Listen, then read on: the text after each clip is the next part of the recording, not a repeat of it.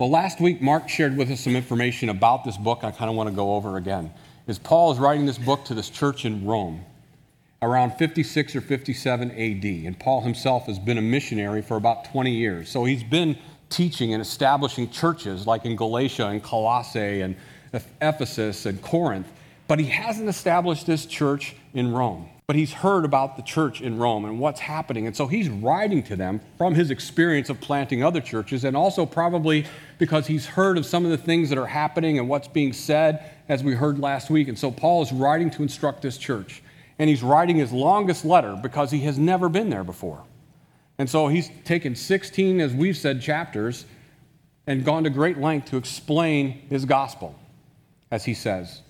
You see in other books like Galatians and Colossae and Corinthians, it's like a couple of letters, but it's still smaller because he's visited there. They understand what he's taught, and he's really teaching them through this whole apologetic. Paul is offering them his apologetic, his defense of the gospel of Jesus Christ. And so, again, we're going to go through 1:18 through 3:32. So, again, if you have your Bibles, open them up. And I want to refresh your memory to some verses that Mark ended with last week that he really didn't teach through, but he said Tony would do it. So I'm going to do that this morning. So going back into verse 16, Paul says, "For I am not ashamed of the gospel, for it is the power of God for salvation to everyone who believes, to the Jew first and also to the Greek. For in the righteousness of God is revealed from faith for faith. As it is written, the righteous shall live by faith." And he pointed out two things in there. He pointed out that word faith and the righteousness of God.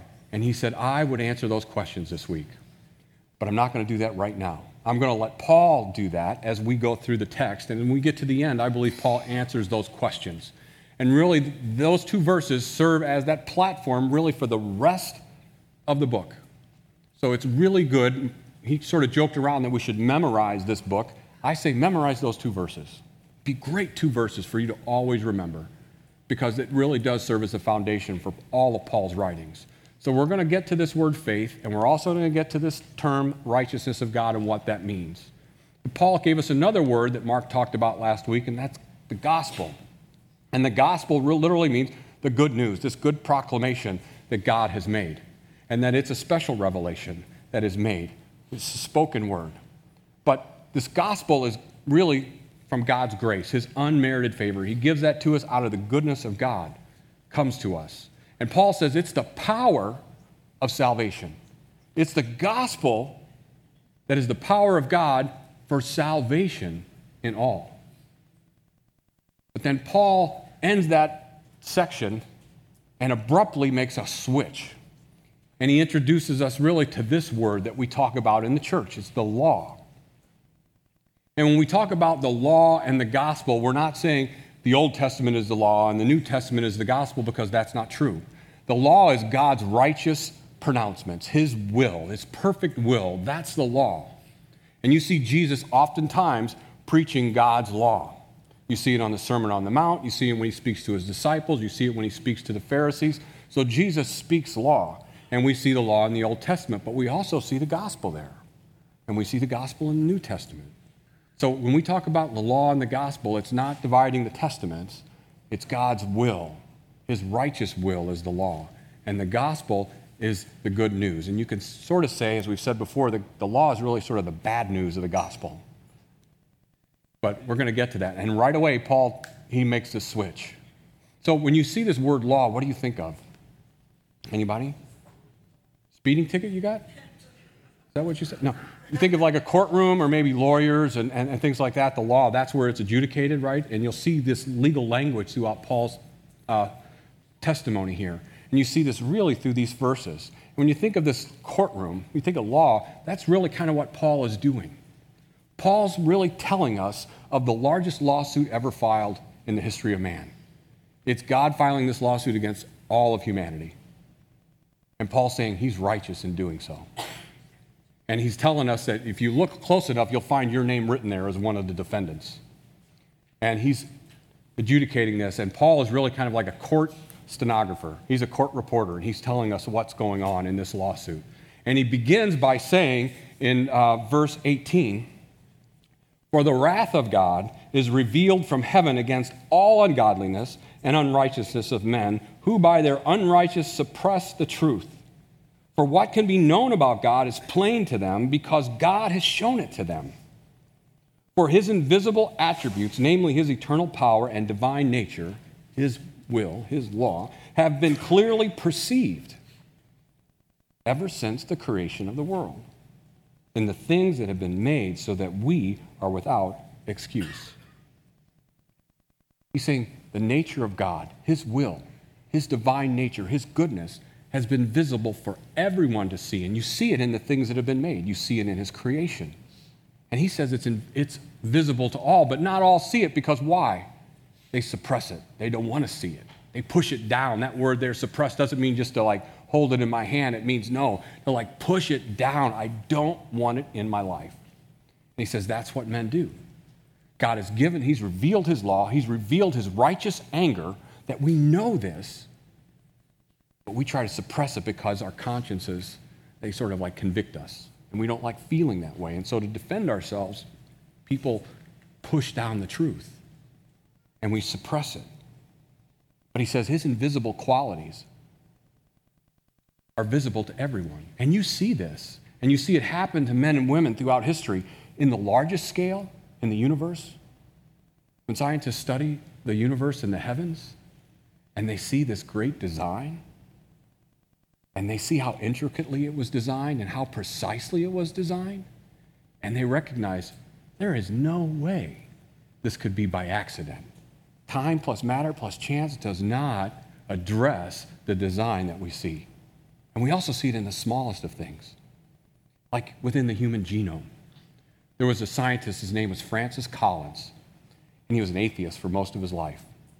And he studied the human genome to map the human genome, all the chromosomes, to see everything. And in doing so, what do you think he discovered?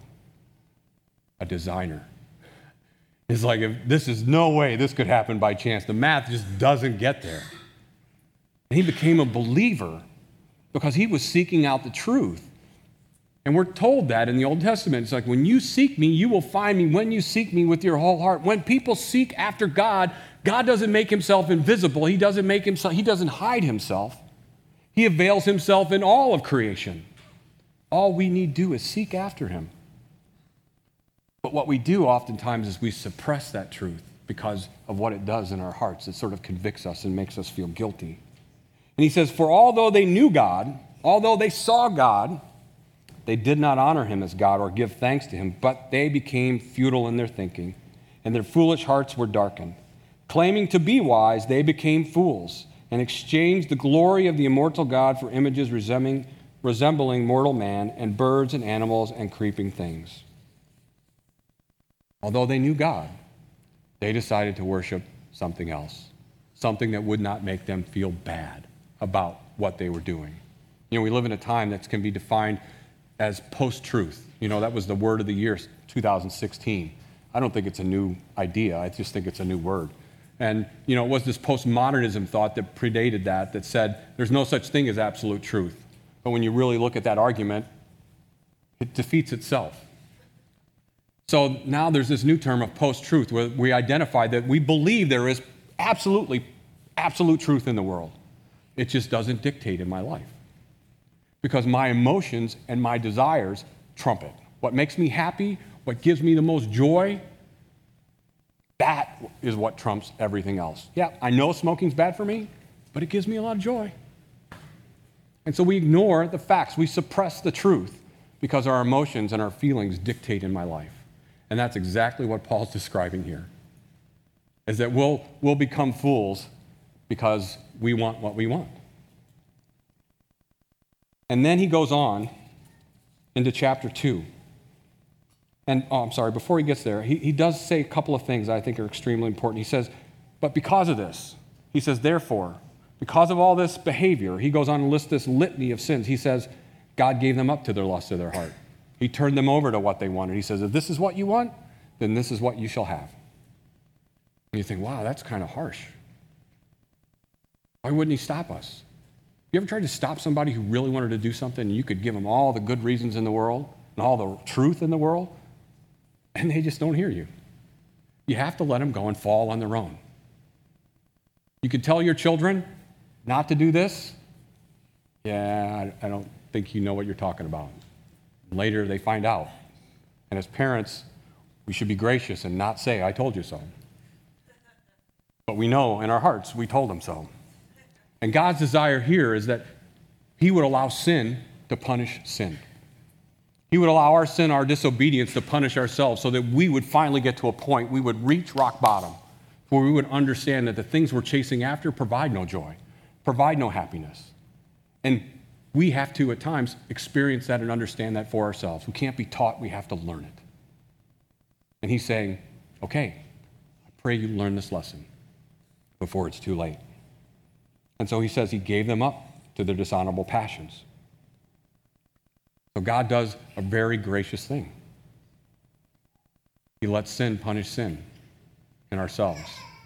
And the whole time in this case, there's this other group over here. There's this group over here that says, well, I know God's law. I know God's law, and I recognize that sin and all around me. And I agree with God. Wrong. Well, he says, now Paul turns to that person, and he says to them in chapter 2, he says, therefore you have no excuse, O man, every one of you who judges. For in passing judgment on another, you condemn yourself because you, the judge, practice the very same things. We know that the judgment of God rightly falls on those who practice such things. Do you suppose, O man, you who judge those who practice such things and yet do them yourself, that you will escape the judgment of God? He says to the moralist, to the one who finds their righteousness in their knowledge, in their understanding of God's will. Not the one who practices it, but the one who pronounces it, who understands it, and sees their own moralistic view as righteous. And when we judge, we put others down and lift ourselves up so that we are more acceptable. He's saying, wait a minute, before you cast a stone and point the finger at this person, you need to look in the mirror. You need to look at yourself. You need to study God's word and see it through a mirror, not through a looking glass. Because you need to be careful. Only one judges righteously, and that is God Himself. And when you put yourself in place of God and you try to do what you're not equipped to do, you just need to be careful and understand the harm that you can do, that you can inflict. He says in verse 4, or you presume on the riches of His kindness and forbearance and patience, not knowing that God's kindness is meant to lead you to repentance. He says, are you going to test God's patience and forbearance with yourself by using the law to bring about repentance in someone else? Are you going to preach the law hoping that they repent and turn from their sin? He's like, that doesn't happen. Because it's God's loving kindness. It's His grace. It's the power of the gospel that is for salvation. It is the gospel that causes a man, a woman to repent. You'll get to the explanation of what the law is about, but right here he says, it's God's loving kindness that leads man to repentance. If you're trying to get somebody to repent, the law is useless in that regard. And when you, oh man, judge someone for the purpose of getting them to join you in this endeavor, then you're almost worse than the person I mentioned before. You too are included in God's judgment. And then he sort of emphasizes it, and he changes his direction and sort of changes the timetable. He says, because a day will come when God will judge everyone. So in verses 6 through 16, we see him entering in this idea of teaching us about that judgment day and God's patience and forbearance that He's putting off His wrath till that day. And he says, for all have sinned and are without the law. For all who have sinned without the law will also perish without the law, and all who have sinned under the law will be judged by the law. All who have sinned without the law will perish without the law, and all who have sinned under the law will be judged by the law. All sin, all will be judged, all will perish because of the law. The law convicts us. The law finds us guilty. The law does not save us. And because we are sinners, because the law convicts everyone, it condemns everyone. And there will come a day when Jesus will return and he will judge everyone by their works, by their lives. Everyone. No one will escape that day. And he finishes, he says, for when Gentiles do who do not have the law by nature, do what the law requires, they are a law to themselves. Even though they do not have the law, they don't have God's word, they show that the work of the law is written on their hearts. While their conscience also bears witness, and their conflicting thoughts accuse or even excuse them. On that day, that end day, according to my gospel, Paul says, God judges the secrets of men by Christ Jesus. It is God and God alone that will judge the hearts of men and what it is they believe, where they believe their righteousness exists. And the one who doesn't have the law testifies when they obey the law. You see that the work of the law is written on their hearts. All men's hearts. God's wrath, his righteousness, his will is evident to all. And when we sin, when we transgress that law, our hearts are stirred. But what you find is that over time, as we continue in our disobedience, as the writer of Hebrews says, we can grow calloused. Our hearts can grow calloused. And this twinge that we felt maybe the first time we indulged in that has since long faded because the callus around our hearts has grown thick. And we no longer feel it. That doesn't mean it doesn't exist. And that's what God is saying. Just because you don't feel it anymore doesn't mean it doesn't exist. It's there. You just can't feel it anymore.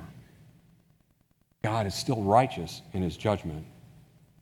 He goes on to say that God will judge the secrets of men by Jesus Christ. When Jesus comes again, God will judge the entire world. And then he turns to another crowd who's been watching in this lawsuit, and he says to them in verse 17, but if you call yourself a Jew, now hold on, if you call yourself a Jew and rely on the law and boast in God and know his will and approve of what is excellent, because you are instructed from the law, and if you are sure that yourself are a guide to the blind, a light to those who are in darkness, an instructor of the foolish, a teacher of children, having in the law the embodiment of knowledge and truth, you then who teach others, do you not teach yourself? While you preach against stealing, do you steal? You who say that one must not commit adultery, do you commit adultery? You who abhor idols, do you rob temples? And you who boast in the law dishonor God by breaking the law. For as it is written, the name of God is blasphemed among the Gentiles because of you. He turns to this Jewish crowd that's been watching and saying, we've got God's law. And he's saying now to the Jewish moralist, to the one who believes they're righteous because they're God's people who've been given the law, you are in no better shape than the one who doesn't have the law. You are in no better shape. In fact, you're almost in worse shape because you cause harm to others by professing that you are righteous because you have God's law. You know what's right. So again, he's preaching against and condemning the moralist in this case. And he says to them that you're only here, he says to them that you think you know what's excellent, but you have the word. And today we would say, who's the body of believers? Who's the people that have God's word? It's the church. We've been entrusted with God's word. So we can look at this chapter, this verse right here, these verses, and say, God is speaking to us, the church, and he has some harsh words for us. He says that when you preach against people and you use God's word as a stick and a club, and you yourself do exactly what you say don't do, believers judge God because of you. People that do not know God judge God because of you. They look at you, and what do you hear in our culture today? What do people say against Christianity? Well, if that's what Christianity looks like, I don't want anything to do with that, God. I don't want anything to do with that, because that makes no sense at all. And in doing so, who are they judging? God. I don't want anything to do with God. And that's exactly what Paul says. Among the non-believers, among the Gentiles, God's name is blasphemed among the keepers of the law, the keepers of God's word, who say, don't do this, but yet do that themselves. So Paul has some harsh words and some warnings for the church and for the Jewish people at this time because of the damage that we can cause others. It doesn't just harm ourselves, it harms others and causes them to judge God. He says, but no one is a Jew who merely outwardly obeys the law, nor is circumcision outward and physical, but a Jew is one inwardly. And circumcision is a matter of the heart, by the Spirit, not by the letter, not by the law. He is to be praised from man, not from man, but from God. It is God that produces that in the heart of man. And it's something that's an inward circumcision that God does in the heart of those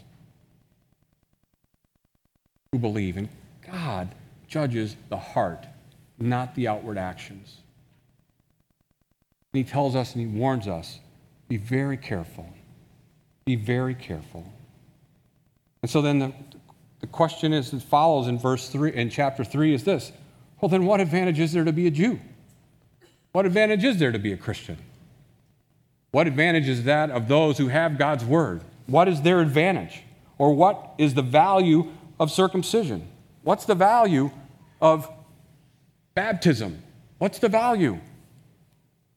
Much in every way, he says. To begin with, the Jews were entrusted with the oracles of God, with the word of God. But what if some were unfaithful? Paul sort of taking the opposition, the defense. He says, but what if some were unfaithful? Does their faithfulness nullify the faithfulness of God? Here's how to think about what he's saying. My son is speeding and wrecks our car. And he comes home and we're angry. And he says, I don't really think you need to be angry at me. He says, think about it like this. I know I was speeding and I wrecked the car. But think about it. My younger sister will see this and understand the good that can come out of this. And she will know what not to do. So you're welcome. That's the argument that's being made. And they're saying, well, because we've done bad, that will bring glory to God. So why are you accusing us? And he says in verse 4 in chapter 3, he says, by no means. Let God be true, though everyone a liar. God is true. His ways are true. His ways are just. His laws are perfect. And he goes on to say that you may be justified in your words and prevail when you are judged.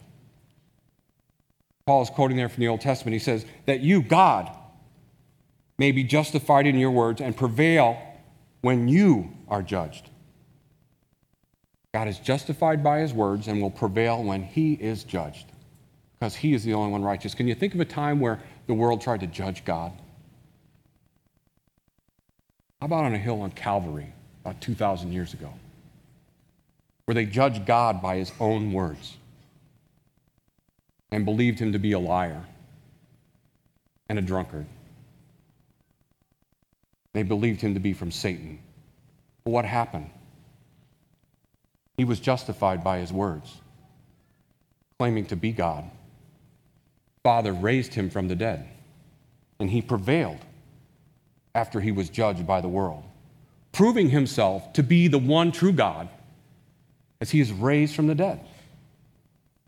In power, God is revealed through his word and through actions to being the one true judge, righteous judge of the world. And that's when Paul takes the other defense, and he says in verse 5, but if our unrighteousness serves to show the righteousness of God, what shall we say? That God is unrighteous to inflict wrath upon us? Like, again, by no means. By no means. We don't do evil so that good may come. We don't follow after our hearts knowing that God's grace will abound.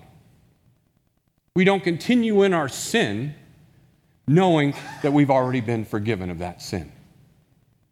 That's what Paul's saying. It's not to reveal the glory of God. It only reveals our condition and how powerless we are under sin. And so their condemnation, the people in this lawsuit, the world, their condemnation is just, Paul says. It is just that God condemns the world for our actions, for our superior morality. And he goes on to make this sort of like argument, this really strong argument. In case you're listening, he's saying, and you think you've been excluded, let me make it crystal clear to every single one of you. Are Jews better off? Not at all. For we've already charged that both Jews and Greeks are under sin. As it is written, no one is righteous, no, not one. No one understands, no one seeks for God. All have turned aside. Together they have become worthless. No one does good, not even one. Their throat is an open grave. They use their tongues to deceive. Their venom of asps is under their lips. Their mouth is full of curses and bitterness. Their feet are swift to shed blood. In their paths are ruin and misery, and the way of peace they have not known. There is no fear of God before their eyes. Pretty conclusive, right? He doesn't leave any wiggle room. And to make it even more, like a more important point, he does this thing I believe you see in the text where he uses this number system. In the ancient Hebrew world, numbers mean a lot. And so the number 7 in the Hebrew culture is this number of completeness. And if you look at Paul's phrases here, you can see that pattern. He says, no one is righteous, not one, no one, all, no one, not even one. 7 times Paul says no one. And then he goes on. He says not only them, but their throats, their tongues, their lips, their mouths, their feet, their paths, their eyes. Not only them, but everything about them. Again, 7, to say, if you missed it, completely sinful. Not one is righteous by their works, by what they do. No one dare stand in the court of God and declare themselves innocent or righteous, because that's just not the case. But then Paul doesn't leave it there, because God doesn't leave it there. He goes on to say, but, in verse 21 of chapter 3. And by the way, that's one of the biggest conjunctions in all of Scripture. There's a bigger one yet to come in chapter 8. But, it's like a conjunction, like remember Schoolhouse Rock? Conjunction, junction, what's your function? Okay, I digress. Okay. He says, but now the righteousness of God, there's that word that we talked about at the beginning, has been manifest apart from the law. Not through the law, but apart from the law. Although the law and the prophets bear witness to it, they speak of the righteousness of God, but the law does not bring the righteousness of God. The righteousness of God is through faith in Jesus Christ. By faith in Jesus Christ, apart from the law.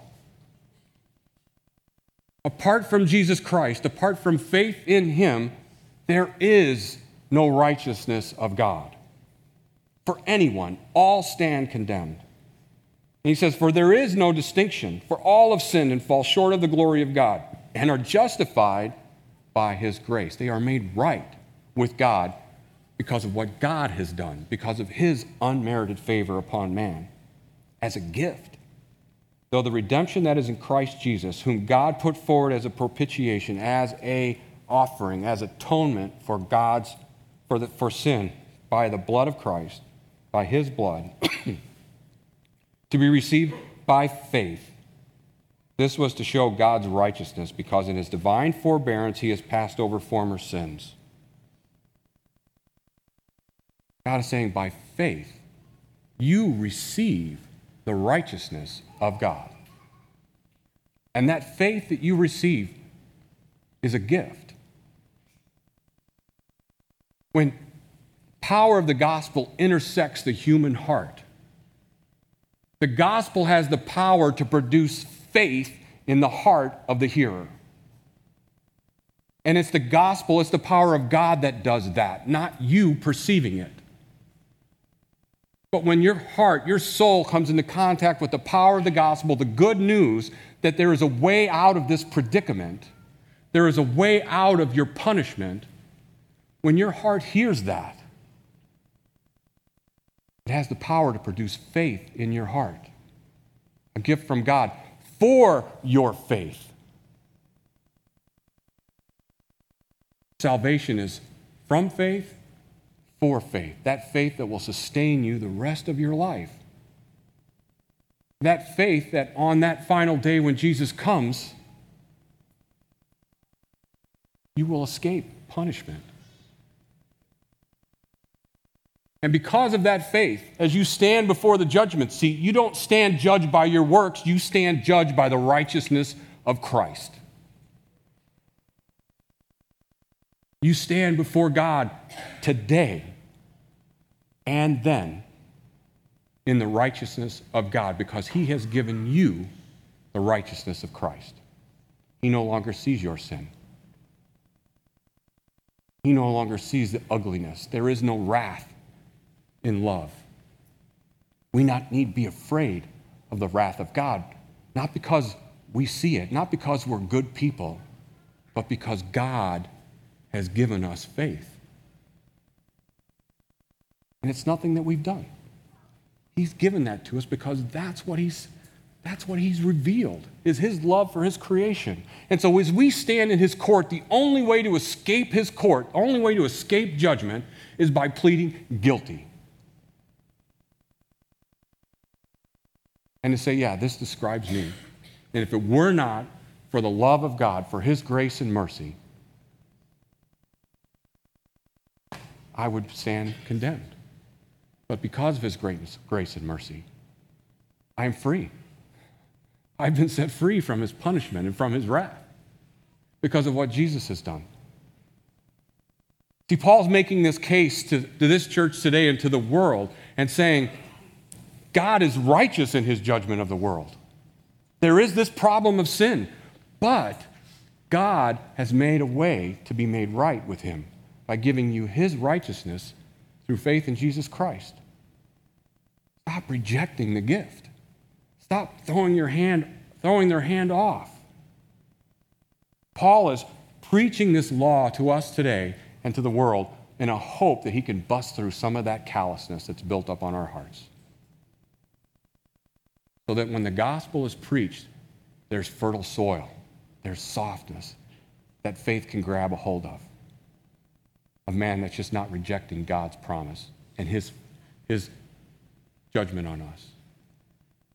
So Paul concludes this section by saying, then what becomes of our boasting, right? What do we have left to boast about? The righteousness of Christ. That's what we have to boast about. By what kind of law? By the law of works? No, but by the law of faith. For we hold that one is justified by faith apart from works of the law. Do we overthrow the law? Is the law useless? By no means. On the contrary, we uphold the law. We believe God righteous in His judgment. We believe His law is perfect. And now, as standing one is freed from the judgment of the law, we're no longer on the condemnation of the law. We are free to be guided by the law, to live this life here on this planet now, between now and then, living in God's will, experiencing the abundant life. The law now no longer becomes our accuser, it becomes our guide. And we follow it because we understand the love of God through His mercy on the cross of Jesus Christ. And that's the good news. That's the gospel that Paul talks about in chapter 1. That's the power of God for salvation for all who believe. Every single person. There is no one living that cannot be saved. And so He gives us the task of sharing that good news with the world. And sometimes it causes us to share the bad news because we have to. But we need to do so in relationship where we're not judgmental, where we can carefully apply the law so that we can share that good news, so that when it's heard, it's not rejected, that the heart is wrenched, And man is moved to confess that Jesus Christ is Lord. We stand with Paul, and we don't condemn the world. We, as Paul, want to save the world by proclaiming the gospel of Jesus Christ for everyone. And so we study this word as he'll continue in the following weeks to share with us what this life looks like and what God is truly about and how we participate in that and how we can be assured of that proclamation that we have been set free. Free indeed. I pray that you know that more than ever for Jesus' sake. Amen.